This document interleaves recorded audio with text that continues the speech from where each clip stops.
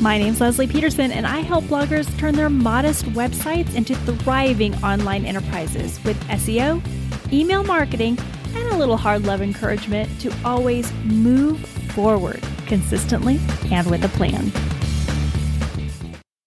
Hey bloggers, today we are joined by my friend and colleague, Tim Leffel. Tim, thanks for joining us today. Good to see you again. Thanks for having me. Yeah, we just got to see each other recently at TBEX, which was great. Tim is the author of 5 books. One of them I really enjoy, A Better Life for Half the Price, about how he lives outside the United States in Mexico, which I tried to do before the pandemic or during the pandemic, but it didn't work out. We got in the RV instead.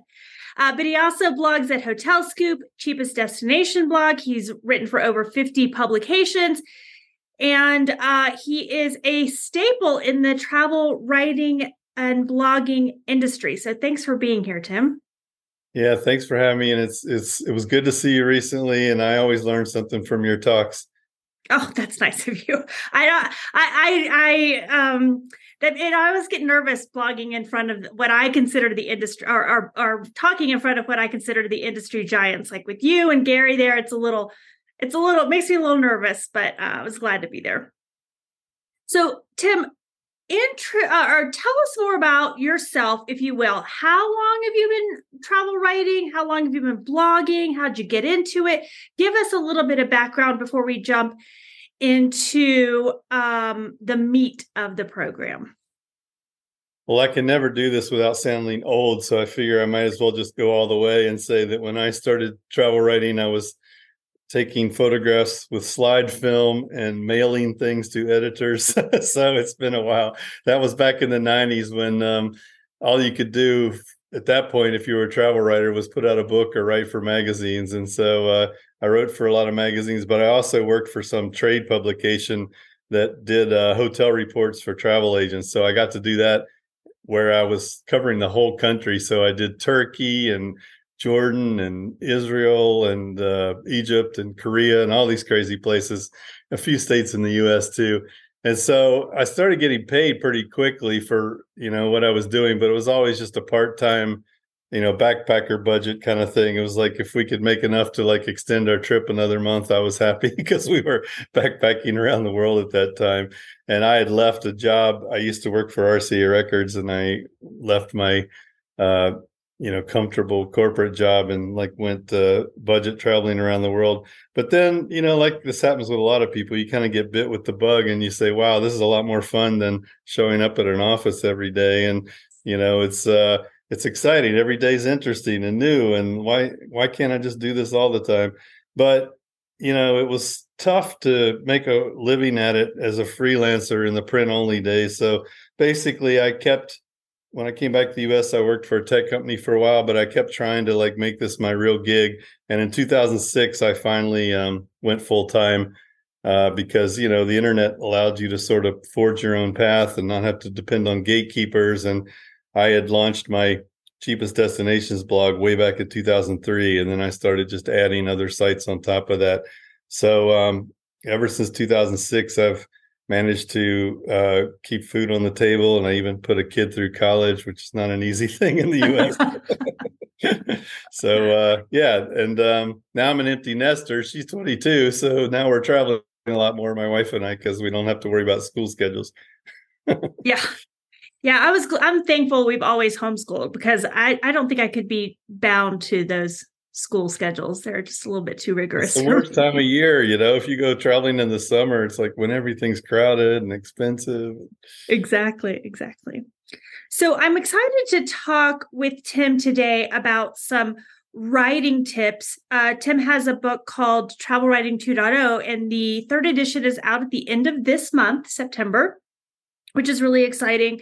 And that's what I'm hoping Tim's going to share with us today. Maybe some writing tips, maybe some mistakes. But before we get into that, Tim, I have to ask you about your feelings about how AI has entered the world of travel writing and travel blogging. What are your thoughts on this AI generated content, or even, I guess what we learned at TBEX was I can't remember the acronym, but it was AI assisted writing, where it's part AI and part human. I mean, what do you think about that? How do you think it's impacted us? Yeah, I think it's good to approach it as a tool, as you would any other tool. Like, you don't exactly take what comes out of the keyword research tool and do exactly, what it says and feed in every keyword. And I think it's the same with AI tools. Like at this point, what they crank out on their own is pretty crappy. Like it's something, it reminds me of like what a fifth grader would write when they're trying to turn in a 2,000 word paper and they really only have 800 words worth of stuff to say. They're like just kind of padding the rest of it. And it's full of cliches and bad writing and, things that you really don't want to see on the page, virtual or otherwise. So I think it's best to just sort of, I heard one person say, like, treat it as a dumb intern. Like, the only way to really get something good out of it is to keep giving it better and better instructions and hope that they'll eventually get to something you can use. But you still got to drastically edit it. But I think that it's really good for making outlines. That's what I've used it for a lot, just to make sure I'm not missing anything. Like I'll say, write an article about this. And there's this one tool that I use. It's called Koala. And it's sort of just like a skin for Chat GPT, but it's a little more user friendly, and it'll generate an outline first, and then you can remove things from the outline or ask it to add things. And then if you want, you can have it write the whole article, and then you can pull pieces of it that you want. It'll also cite the source, which is enlightening because sometimes they're valid sources, and then sometimes they're crap that you would never in a million years refer to as a source, like Culture Trip or, Forbes or something like that, that just is content for them, basically. But anyway, it's maybe it cuts your blog post writing time for something really long from like 8 hours to 4 hours. And that's certainly worth something, if you can just take some effort out of it on the front end. And the problem with it is, at least at this point, you got to keep fact checking stuff because it's just plain wrong sometimes. And so you spend as much time doing that as you would have researching it in the first place. Yes, I think I saw somebody call them, or I think they're calling themselves hallucinations. That's the word they've used for their errors. And I mean, I think that's why it's so important to write about things you already know about. Like I know Atlanta really well, and I asked it some questions just out of curiosity, and it was telling me I was looking for hotels with balconies, and it gave me this huge list of hotels, and I'm like, there's no balcony in sight with those hotels, and then it's funny when you say this answer is wrong, and it'll come back and say, oh, sorry. Yeah. And, the other problem with this is it's training itself on what's already out there. Well, if what's already out there is riddled with mistakes, you're going to just perpetuate those mistakes. Exactly. I mean, there's all kinds of silly things that we hear about, like that you can see the Great Wall of China from space, which is just plain not true. And, it'll get perpetuated by a tool like this to infinity, I think, because people have written that. And so it doesn't know if it's wrong or right. Yeah. Yeah. Which means it can only get worse, right? If people are writing new articles with incorrect content, then it just keeps getting it. It's like ad infinitum incorrectness. Well, let me ask you this before I get into asking you one more thing, before I ask you about the tips for better writing. We were talking about this before we got online, but I don't consider myself a writer. I mean, certainly I write a lot, but I think of myself more as an SEO person. And I don't think that those two are always in alignment. Maybe they're at odds sometimes, the writing great content and writing SEO optimized content. And I wonder what you thought of that, if you agreed, is there a possibility to mix, to mesh those two things together? Yeah, it's interesting because SATW just announced their Lowell Thomas Award winners, and the list might as well have been from the 1990s. It was like New York Times, Condé Nast Traveler, Travel and Leisure, like the same old names that you see over and over again. National Geographic Traveler, even though they're online only these days, they don't write in an SEO fashion so much. I mean, it's still basically they're trying to tell stories and do narrative features and whatever. And so I think there is a disconnect there. Like NATJs is a little better. I think you do have a shot at actually winning something from an online story there because they have a panel of judges. But I think SETWs is judged by a certain journalism school, and they're applying, what they learned. The professors are applying what they learned in journalism school or what they're teaching to how they're evaluating these articles. And if you look at it through that lens, SEO writing is a lot different. You're trying to get in keywords and synonyms. You're sticking in affiliate ads in the middle of the paragraphs. Right. There's ads in there. I think the most prestigious awards contest out there is the Solus Awards that are run by Traveler's Tales, because you have to turn in a Word document. So they have no idea if your story was in the New York Times or if it was in 365 Atlanta Travel. Like, all they're evaluating is what's on the page. The So I pros. think we're at least on a more even playing field for something like that. But there are some inherent differences. And also, things that you write for a blog, especially an SEO oriented blog, tend to have shorter paragraphs, shorter sentences, more subheads, all those things. They look completely different than what you'll see in a book chapter, a long narrative story about something interesting, that you're kind of leading the reader along by the hand, and they're actually reading every sentence. They're never skimming. Right. Whereas with our stuff, they're like, just give me the answer. I'm going to skim down here to the bottom third so I can find it.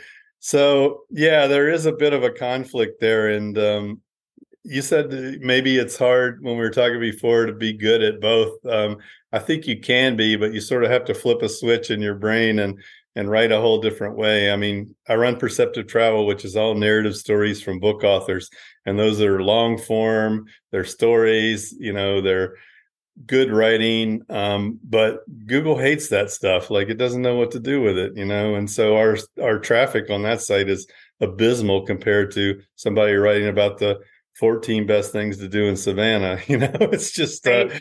a whole different kind of writing. So yeah, it's difficult, but I think you can be good at both, but you just have to make a switch because yeah, you can't write long strung out run on sentences on a blog post or you're going to be toast.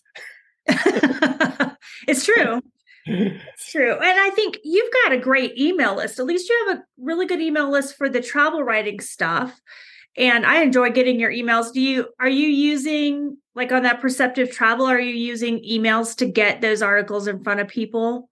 Yeah, we've got, I don't know, 1,800 people or something, and it's not huge, but it's decent. But I have about 10,000 people on one that's for my living abroad book, or just, people who are looking to move abroad or live abroad. And yeah, so, and then I run this one called Nomadico that's for, digital nomads, people who work, working travelers, we call them, people who, can work on the road. And so I feel like the ones for the websites, yeah, my goal is really to get people to go to the website and read the articles, whereas some of the others are more commercial and you're trying to sell people something. But actually, for Perceptive Travel, we're giving stuff away. We do a prize every month that's like a gear sponsor prize. Oh, So wow. actually, we're not trying to sell them much. We're trying to give them things. So that's kind of a change, I guess. But yeah, I mean, I know you spoke on email marketing, you know a lot about it, but I think it's hugely important in this day and age when all the algorithms are failing us so miserably on social media. It's the best way to keep in touch with people. Absolutely. Yeah. And I feel like it's only going to get worse as AI evolves. Yeah. You have to keep having those. So talk to us about some tips. What are some actionable things that travel bloggers or otherwise other kinds of bloggers might be able to apply uh, in order to maybe improve their writing or their reach or their revenue? I guess that's the bottom line every time. Yeah, and I think they can all go together unless you're trying to win awards like we were talking about. That's a whole different element. But I think well, one of the first things that bloggers eventually discover, sometimes it takes them 2 or 3 years, is that it should be about the reader, not about you. Like, what are their needs? What do they Yes. care about? And, you do want to get the personal element in there, especially in the sense of showing that you're an expert or you're an authority or something like that. but you don't want to spend 5 paragraphs talking about, all the problems you had on your trip and your plane delays and all that stuff, because it's not about you. It's about how do they do this trip and make the most out of it. So it's important to keep that in mind. The reader should be at the forefront all the time. You have to serve them and help them. And even if you're sticking in affiliate links or whatever, they got to be ones that are relevant and useful and, will actually help this person. So that's part of it. But I do think it is important to establish expertise and show that you have it, because, there are many problems with trying to be a blogger who writes about anything and everything. And one of them is that you can't be an expert on anything and everything. You really got to kind of pick your lane and then learn more about it than almost anyone else out there, so you can speak with authority, and then show that on your about page and your social media posts and your blog posts. If you've just been to a place, then say so. Put that up front so people know that you're not just speaking from generating something out of Chat GPT, for instance. Right. You've actually been there, and which hotels have a balcony. I remember from the first TBEX I went to in 2017, there was I was sitting at one of the dinners and talking with somebody. They asked me about my blog. I told them it was this Atlanta traveler blog, and they told me they didn't think it was a real travel blog because it was too niche. And it hurt so bad. And I kept thinking, you know what? I'm making a great living from this. I'm just going to keep going forward. I think this is the right thing to do. And that person's not around anymore. So I think niching down or knowing exactly who your audience is probably one of the most, that's business 101, right? Like if you go to business school, that's the first thing they're going to tell you: know your audience, know your market. And, they'll also tell you in business school, like, get really good at one product and make sure it's doing really well before you launch a second one and a third one and a fourth one. Like make sure you've defined your audience well or your customer base well. But just a couple other quick travel writing tips, because I think these don't get used nearly enough, is use all 5 senses and explain that in your text. Make people feel they're there. Don't just tell them what everything looks like. What does it feel like, smell like, sound like, etc. And also try to talk to people. I'm bad at this myself because I'm naturally an introvert by nature, and I'm not the kind of person that goes around schmoozing with a bunch of strangers at a party. Like I'm one of those guys in the corner with the 2 people I know. But if you're going to write a good travel story that comes alive, or even one that's just giving advice, if you can get quotes from people who live there or who are, guides or experts or archaeologists or whatever, it's just going to make your article a lot more interesting and authoritative. Think of every magazine article you read, they always have quotes from people. And so if you could try to do that yourself and like aim to be more of a journalist, I think it makes your articles better. I think I love that. And as an SEO, I'm thinking, oh my gosh, what a fantastic way to prove experience, to generate original content, to have something that an AI tool can't generate and a content mill can't.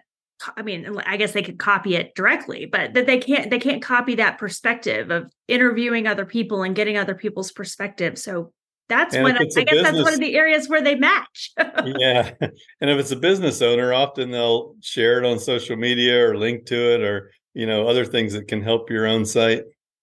Oh, that's fantastic. And yeah, asking for a backlink from that seems less difficult. Yeah. Anything else? Or maybe mistakes that you see people making, either people who are new to it or people who've been around the block like us, mistakes we tend to make? Well, one that's sort of recent is, I was on this blog yesterday and they're fairly successful. But I could not get through it because there were so many ads and pop-ups, and like the font was huge and it was spaced really far apart. And it was so difficult to just plain read it. And I was on desktop. It's even worse on mobile, I know, these companies like Mediavine and Raptive and whatever are always trying to get you to crank up the volume, but just keep in mind that if you're trying to serve your readers and they can't even read the article because it's too difficult, then you're not really serving them. So, strike a balance there. I think people are also, we've seen people's traffic drop with the Google algorithm. I heard yesterday someone who lost 70% of their traffic. And Wow. they're at that point, especially if this is your career, you're desperate for how do I need more money right now to pay my rent. And the thing to do is crank up the ads in order to make that happen. But maybe the right thing to do is create a product. Yeah.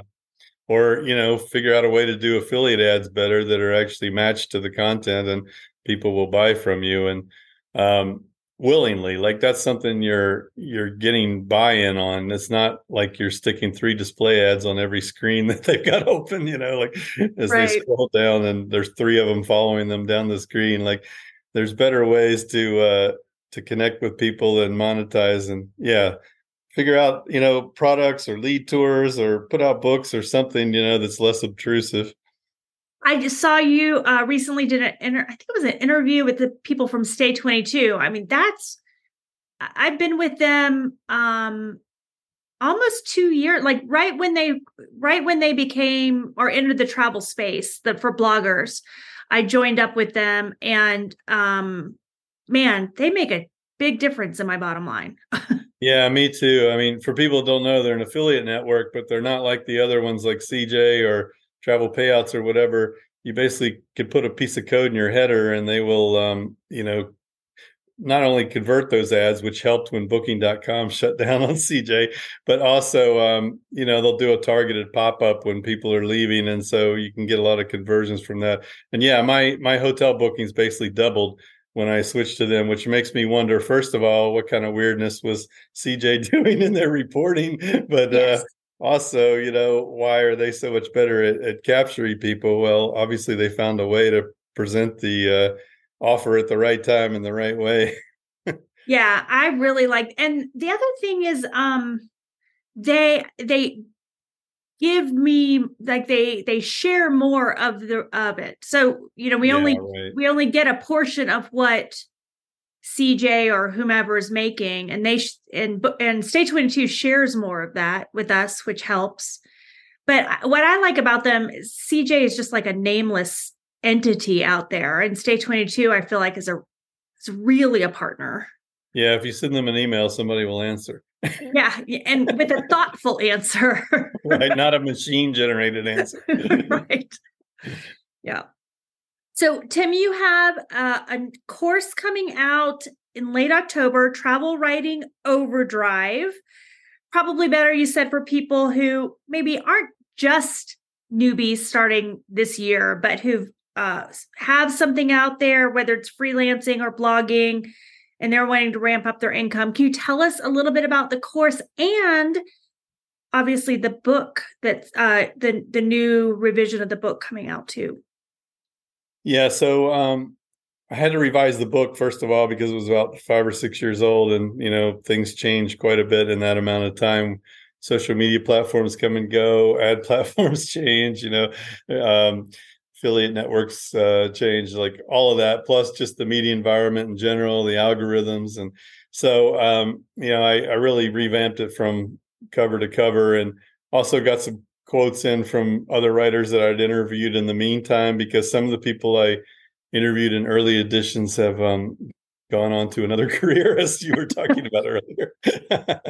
The pandemic really hit a wallop to some people, especially the ones who were, I'm going to do air quotes here, Instagram influencers, because their income kind of went to zero in a hurry, whereas we were able to hang on, at least, especially for local oriented sites like yours. It was a little Sure. easier, but a lot of those people kind of just went by the wayside. But anyway, yeah, so I updated that. It's a new edition coming out, and then the course is basically a way to just dive in deeper. It's roughly 12 hours of video instruction, and then I have a mastermind level where it's we do a conference call on video every 2 weeks, So, they're able to ask me specific questions, and we can look at their blog or look at their pitches and go through things. And I do one consulting session later with them after the fact. And so that kind of keeps people accountable too. Like the problem with a lot of online courses, dirty little secret, I guess, is most people don't finish them. So, this way people actually make it all the way to the end and finish it. It's just so hard to like leave it and never come back to it. So yeah, I mean, it's not a big part of my business. It's just something I do to kind of share the love, and I want to be compensated for my time, but I'm not charging, thousands of dollars for this. It's supposed to be something where people will earn their money back, sometimes before they even finish it, but at least, within the next year or two, they're going to be making more. And I'm focused totally on, doing this as a business and making money at it. We don't talk much about the craft of travel writing because there's some really good books out there for that if people are interested. But like you said, it's a different kind of writing anyway for SEO. And so the freelancers might want to go read those books, but I don't know if they're so helpful for bloggers. Right. Well, I'm going to put a link to the book in the show notes. I'll put a link to where you can sign up to get information about the course and, get on your email list so people know that's coming out. But Tim, thank you so much for joining us and for sharing some perspective. And I love my biggest takeaway, I think, is interviewing people. Now I'm going to Austin and Key West the next 10 days, and I'm going to make it a point to interview somebody while I'm there. So good. Yeah. I'm an introvert like you. So now I'm like, oh my God, did I just say that out loud? But and one kind of cheat way to do that is if you sign up for local tours, 1-day tours or excursions in the afternoon, then that way you get to hear from a local who's a guide, who knows the area. Like I went out kayaking around No Name Key. That's actually the name of it. And I got a lot of great info from that guy, like wildlife information and that kind of thing. Okay, good. Now I have a cheat too. So yay. Thank you. Thanks so much, Tim. Thanks for being here. Sure. Good talking with you, and have a good rest of the week. Thanks. Hey, real quick, this is Leslie, just dropping in to remind you that I have several free resources on my blog right now that I'd love you to get your hands on. Just head over to lesliepeterson.com. The link is in the show notes below, and grab my free blog post update checklist.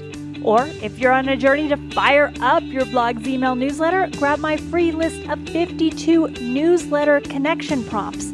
With both of those, I'll include a video about how to use them to build a solid relationship with your subscribers or work towards doubling your traffic with updates. Grab both of those at lesliepeterson.com.